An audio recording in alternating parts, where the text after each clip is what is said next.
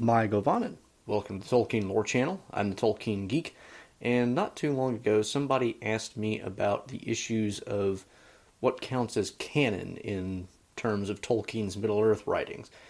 And this is a tricky question when it comes to the topic of Middle-earth, because we have possibly an issue with the definition of the term canon, and also because the actual canon, if even once we define it properly, is pretty difficult to nail down.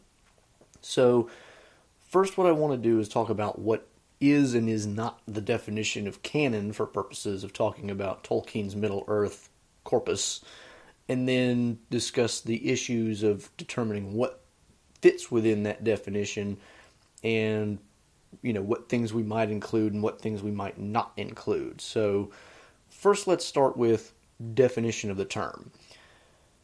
This gets a little bit tricky just because for a lot of people, and there's probably not a whole lot of people who have another really strong association with the word, but of course anytime you get a Christian involved with the word canon, you're going to get involved with the issue of which books of the Bible are actually legitimate books of the Bible. That's a very common use of the word canon. The canon of Scripture is which books of the Bible do you include, and which, even to some extent, which parts of books of the Bible are actually legitimate and which ones are not. Tolkien's canon is a very different question than that, because we're not so much looking at which pieces of literature belong within the scope of Middle-earth stories as which versions are the correct versions. There's another sense in which this is important too, because for the Christian talking about the canon of Scripture, you've got the whole backdrop of scriptural inerrancy. Not every Christian believes in scriptural inerrancy, but that is a big issue for a lot of people, and it's why for a lot of people it's a very important thing to determine what counts as, part of the canon of Scripture, because if Scripture is inerrant, doesn't contain any errors or fabrications or lies, anything like that, then you have to figure out, well, which ones are the ones that actually don't have any of those things, because, you could have some book out there written by some author that was trying to get recognized as canon, even though it wasn't, inspired by God or whatever criteria you want to use for that purpose. Tolkien, of course, is not writing something that anybody would consider to be inspired by God or inerrant or whatever. But the reason this is important is Tolkien's writings are not necessarily 100% accurate, in the sense that, as at least the Hello Future Me channel, and I think somebody else, I want to say I remember somebody else covering this, but I couldn't find the video, have discussed, Tolkien uses an unreliable narrator, particularly in The Lord of the Rings. We can't always be 100% trustful of the narration in his stories, because we are getting them through the lens of somebody who is, in a sense, biased or otherwise untrustworthy. Go check out Hello Future Me's video on that. I'll try to remember to link that in the description below. But the idea is, for example, with Lord of the Rings in particular, it's kind of a cobbled together conglomeration of narratives, because if you read the appendices, what we learn is The Hobbit was written mostly by Bilbo. Frodo kind of finished it up a little bit. Frodo wrote most of the Lord of the Rings, but it was supplemented by Sam. It was supplemented by Pippin and Merry, at least in the appendices. Parts were added by Findegil Kingsrider of Gondor. So we've got a bunch of different sources kind of going into the Lord of the Rings that are then, put into a single volume, which we then get translated by Tolkien. This is the translation conceit, which I've done a video on, and I can link to that in the description below. So we've got a lot of different issues going on with this, and some of this comes down to bias, and one of the fun things that, if you are following along with Exploring the Lord of the Rings by Corey Olsen, the Tolkien professor, one of the things that they tend to talk about is, well, do we think this passage was added by Sam, or do we think this one was added by Frodo or Finnegill or whoever? But the reason it becomes important is because you have to kind of psychoanalyze fictional characters a little bit, because would Sam add anything to the story that is self-aggrandizing? Certainly not, even if it's true. So Sam is going to leave out some things maybe that would be useful, and Frodo is maybe going to be a little more pro-Sam, because we know Frodo's attitude towards Samwise is a very, he highly regards Sam. And so you've got different kind of biases going into it. And even when you get to things like the Silmarillion, before you even consider some of the issues that I'll get to later about what actually is the official version of the Silmarillion stories, you have the problem of what is the source of the Silmarillion stories within the narrative framework. Because in later life, what seems to have been Tolkien's idea is that the Silmarillion is Bilbo's translations of the Elvish, which he gives to Frodo with the Red Book. And so Bilbo is translating Elvish versions of these stories, which themselves Tolkien kind of vacillated on. Are these Elvish stories? Are these Númenórean stories that were, of the First Age, that were kind of handed down by elves to Númenóreans, but then kind of rewritten a little bit by Númenóreans? So you've got unreliable narrator issues, possibly, even with the Silmarillion and things like that. So at no point with the canon are we talking about this is the 100% accurate version of what happened, as if this were a true history of something that happened way, way, way long ago in Earth history, right? So what do we mean ultimately by canon when it comes to Tolkien's Middle-earth writings? I think what we have to admit here is that distinguishing between canon and headcanon is not really the same as it might be for other authors, because for some authors you can say canon is simply what was written down and this is it. Headcanon would be, well, this wasn't written down, but I like to think of it this way. That is still kind of a valid distinction in Tolkien's writings, but there's also room for some canon versus headcanon, where the headcanon may be almost just as valid as what we actually get in the published works, and I'll get to that.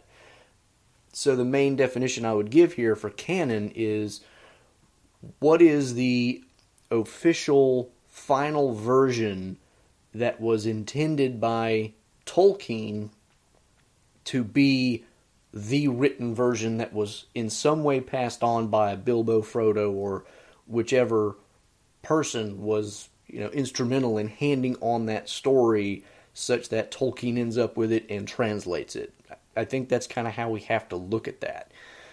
So now that we have kind of a working definition of canon, which doesn't prove authenticity or accuracy of the story or anything like that, now we can analyze which things are actually canon. Now, as a starting point, Tolkien himself seems to have treated, and this is another thing that Corey Olsen emphasizes over and over again, Tolkien himself seems to have treated anything that had a published final form as a unrevocable thing that he couldn't really go back and change. So he, in some sense, treats The Hobbit, once it's published, and The Lord of the Rings, once it's published, as canon. Because they're published, they're out there, he can't just contradict them. Now, there are important caveats even to this rule, because when he says, for example, that, when we treat The Hobbit as a canon, that doesn't mean he can't change the story, because he does. And I've talked about, this is another thing I've talked about in a previous video, the Hobbit retcon issue. The Hobbit was retconned by Tolkien because the original version, and I'll link in the description to the video I did on this, the original version of The Hobbit has a very different Riddles in the Dark chapter, where Gollum is a much nicer character and actually voluntarily gives Bilbo the ring, but then when he writes The Lord of the Rings and determines that the ring is this malevolent, corrupting force, it's like, this doesn't really work anymore. But he doesn't scrap The Hobbit. He allows that story to stand and instead says, well, okay, so here's what happened. Bilbo, being the unreliable narrator, wrote the story that way because he wanted his claim to the ring to be beyond any doubt. But what really happened was this. So what really happened in The Hobbit was very different than what Bilbo wrote. But what Bilbo wrote was what Bilbo wrote in the original version. So there's a sense in which both the first edition of The Hobbit and the later edition, after he changed Chapter 5 and a few other things in other chapters, are both canon. Because we even get some stuff in the Lord of the Rings appendices about how both versions are floating around because the true version got out, but Frodo and Sam didn't want to actually change or delete anything written by Bilbo because of their respect for him. And so both versions are out there. And Bilbo's was written, and it was written and published, and then Frodo and Sam's amended version, so to speak, was also written and published. So this is another really good example of the unreliable narrator issue, because Bilbo is clearly an unreliable narrator, and we even have kind of documentary proof of it within the scope of the story itself. So we can say, for example, that The Hobbit, both versions of it, are canon. There's another small caveat we have to take into consideration, though, because the first edition of The Lord of the Rings and then the second edition of The Lord of the Rings have a few minor changes. The second edition corrects a few dates in the appendices, some of the Tale of Years, and there's other minor changes. Some of those minor changes go beyond mere corrections to spelling and that sort of thing. They go to small but nevertheless important changes to the narrative. And some of that has to do with Tolkien later kind of reworking some of his ideas about, how long, not how long do elves live, but how elven lives kind of work. And you can see this in the nature of Middle-earth in particular, where he's really working out how does an elvish life proceed? Does it, do they grow up within 20 years and then just live an indefinite, as an indefinite 20-year-old forever, or they live in these weird cycles or whatever? And as a result of that, he kind of has to look at when Arwen married Aragorn and their respective kind of analogous ages, so to speak. Like how old or how analogously old was Aragorn when he married Arwen, and how analogously old was she when she married him. And also, like, if elves grow up really slow, has Arwen even had time to become a fully fledged adult yet? And so he had to work around a few dates and change a few of these things, and he kind of ascribes those to scribal errors. So, there was a scribal error in the copying of the original Red Book, and it was corrected by Tolkien. And this is a thing that you can do, right? I mean, in examining ancient texts, we do know of examples where there are errors in copying over time. And, this happens with the Bible, this happens with other books, it just happens. So, and you can usually determine some of these errors kind of easily. Like, there's famous examples, even within the Bible, of where a line kind of, ends in one word, and then it gets repeated again because the scribe kind of re-scanned the same line when copying. And those are easy to catch. Some are less easy to catch. So you've got first and second edition Lord of the Rings. Arguably, the second edition Lord of the Rings is more canon than the first, because scribal errors really don't count as the original written record. Therefore, second edition Lord of the Rings is probably more canon because it has corrections to those errors. The tricky part, of course, is when we start getting beyond The Hobbit and Lord of the Rings and get into the Silmarillion and related materials. Because now we're talking about something that Tolkien himself never finished and published on his own. Christopher Tolkien had to finish that, publish it with basically his best inference as to what Tolkien's final intentions were. But Christopher Tolkien wasn't even using final intention so much as his baseline as what is the latest completed version of a given story, because that's what he had to work with. He wanted to invent as little as possible. But there are instances where Christopher Tolkien does invent a few things for purposes of the Silmarillion. And I want to say, I'm trying to remember, but Corey Olsen mentions in one of, it's either Exploring the Lord of the Rings, or I don't remember even which thing it was in that he mentioned this, but apparently Verlin Flieger actually got Christopher Tolkien to admit that there's a line in the story about how Thingol had the dwarves put the Nauglamir necklace and the Silmaril together, and there's a line in there that Christopher just wholesale added, and I don't remember which line it was, but Christopher admitted, yeah, I invented that line, and it's kind of to fill in a gap in the narrative a little bit. So there are things that Christopher added to it, and of course he was also working with, I want to say it was Guy Gavriel Kay is his name, I think, in putting all this together for the Silmarillion. So he's got help from an outside source too, and they're both trying to put together all these different writings that Tolkien had and figure out, we want a completed story as much as possible, but we also want to, honor what seem to have been the most recent wishes. And Christopher Tolkien, when he starts putting out his history of Middle-earth, admits that in a few places, I kind of messed this one up. In looking back through all the documents, I should have done it this way. And he'll admit that in a few cases. So the Silmarillion is a really tough one to nail down. And the other thing about that is, with Christopher Tolkien's inferences, he may not always be right. He may be right 98% of the time, but there may be a couple instances where maybe his inference is incorrect. And that could be because some manuscript was just completely lost at some point, or it could be, because nobody's inference is as perfect as J.R.R. Tolkien's actual intent. You can never know what was in his mind, necessarily. So the Silmarillion is a really thorny problem when it comes to the issue of canon. Is the Silmarillion really canonical?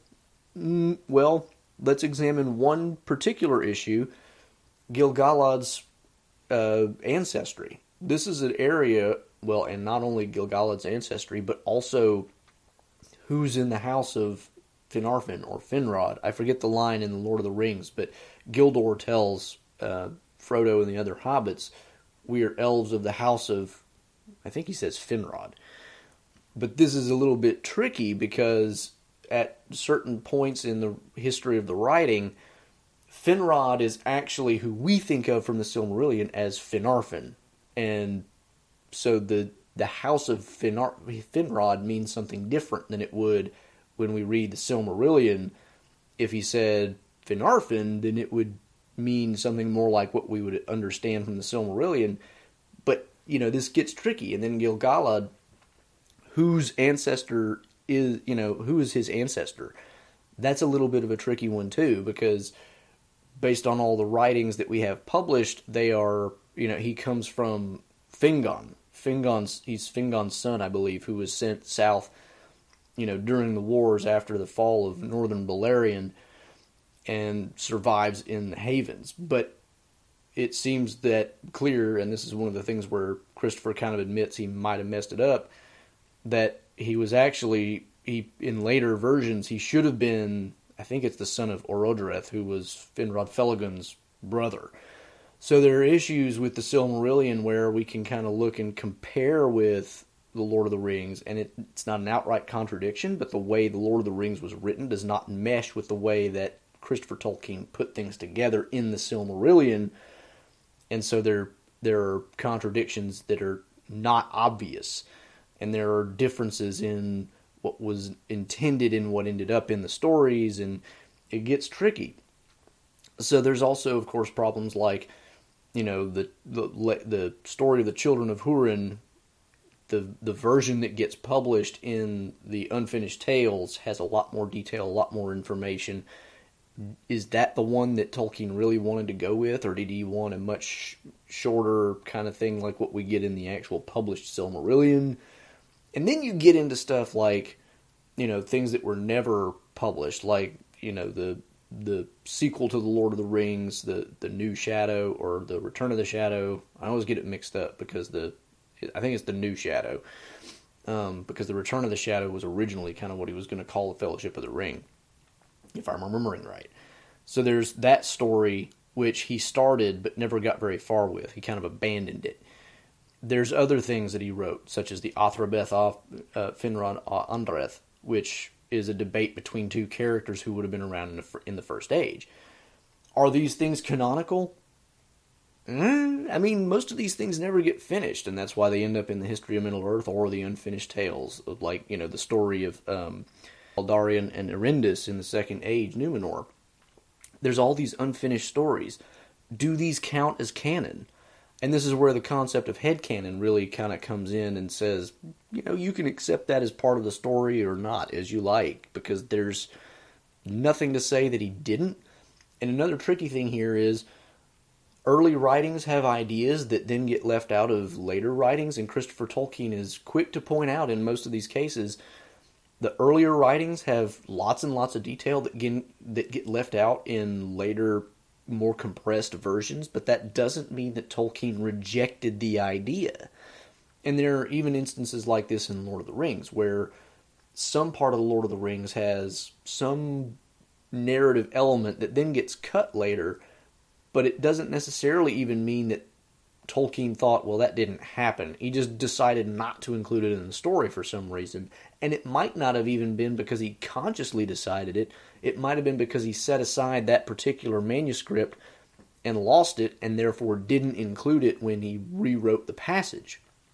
So there are even things in other manuscript versions of The Lord of the Rings before the published one that might possibly have been intended to be in the final story, but we can't ever be 100% sure because he didn't end up publishing it, and it's not clear, did he actually abandon the idea? Did he reject the idea? Did he just set it aside for narrative purposes?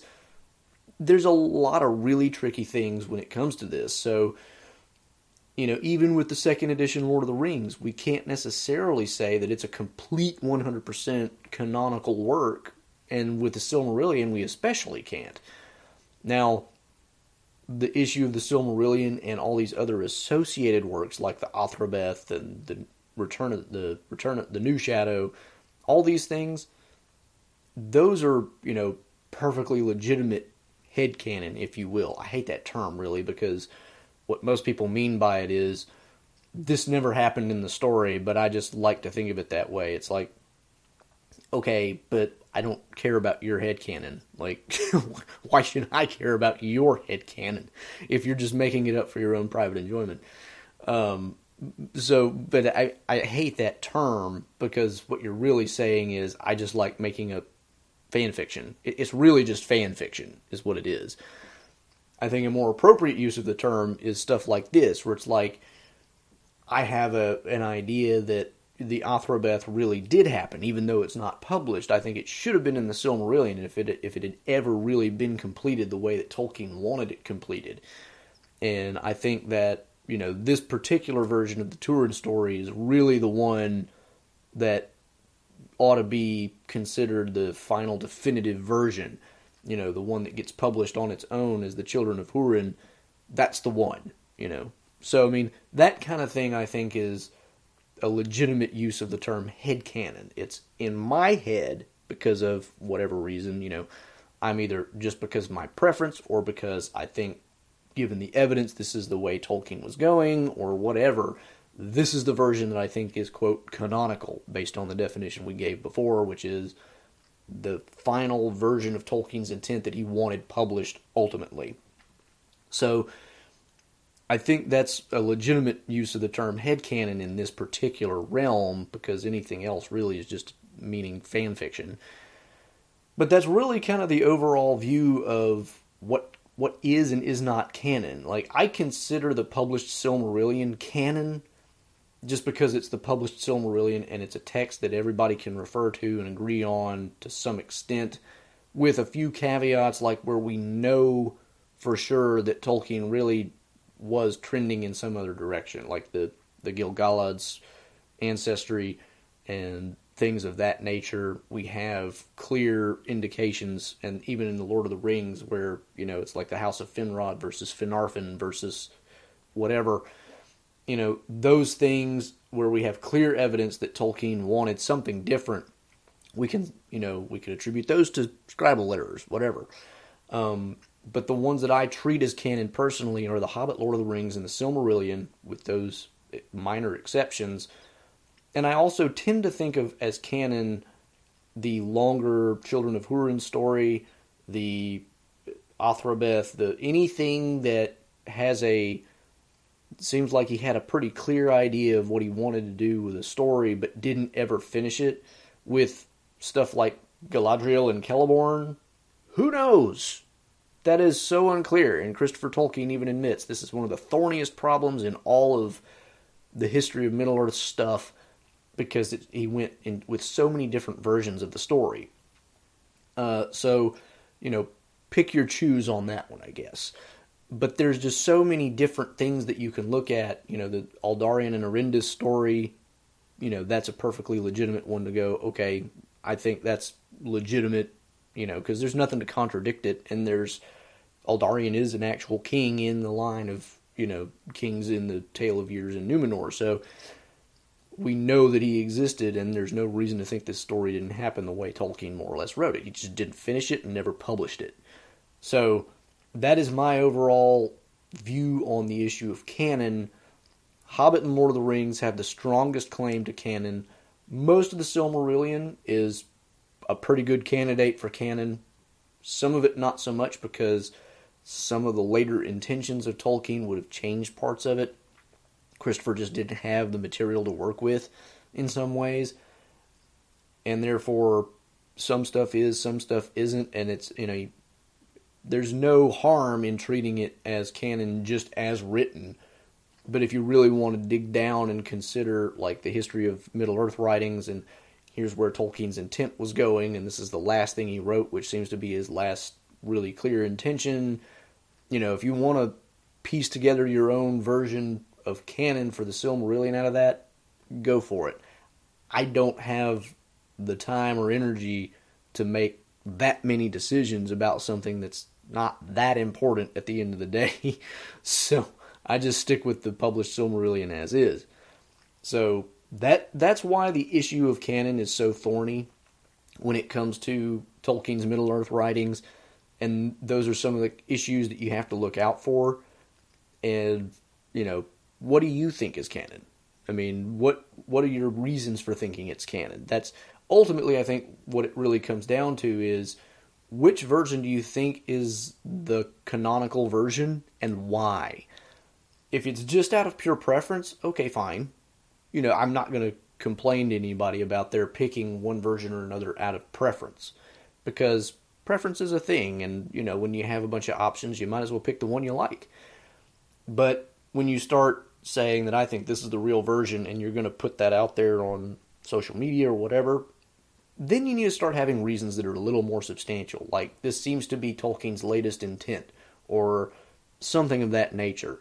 Not just, I think this is the right one because I like it best. Well, that doesn't make it the right one, that just means you like it best. If you want to say you like it best, okay, sure. I mean, I do that with a lot of stuff within the Tolkien universe, because you kind of have to at some point. But if you're going to make a decision on what you consider is the canon, and that's the word you're going to use, you need to have a little bit more behind that than just, this is the one I like versus the one I don't like. So, if any of you have particular thoughts on which writings do constitute canon, which ones don't, you know, leave those in the comments below. Let me know if you think I maybe considered some of this incorrectly in some ways, like what the definition of canon even is in this context, because that in itself is a kind of thorny issue. There's a lot to discuss on this, so, you know, feel free to put whatever you want in the comments section. There's plenty of conversation to be had. But if you enjoyed the video, please do give it a thumbs up, share it around, subscribe to me here on Rumble or on Odyssey or on a podcatcher. Got them all over the place there. Follow me on Twitter at JRRTLore for occasional Tolkien-related trivia questions. and you could support me over at Patreon. Until the next time, I'm the Tolkien Geek, signing out for the Tolkien Lore channel. Namarie.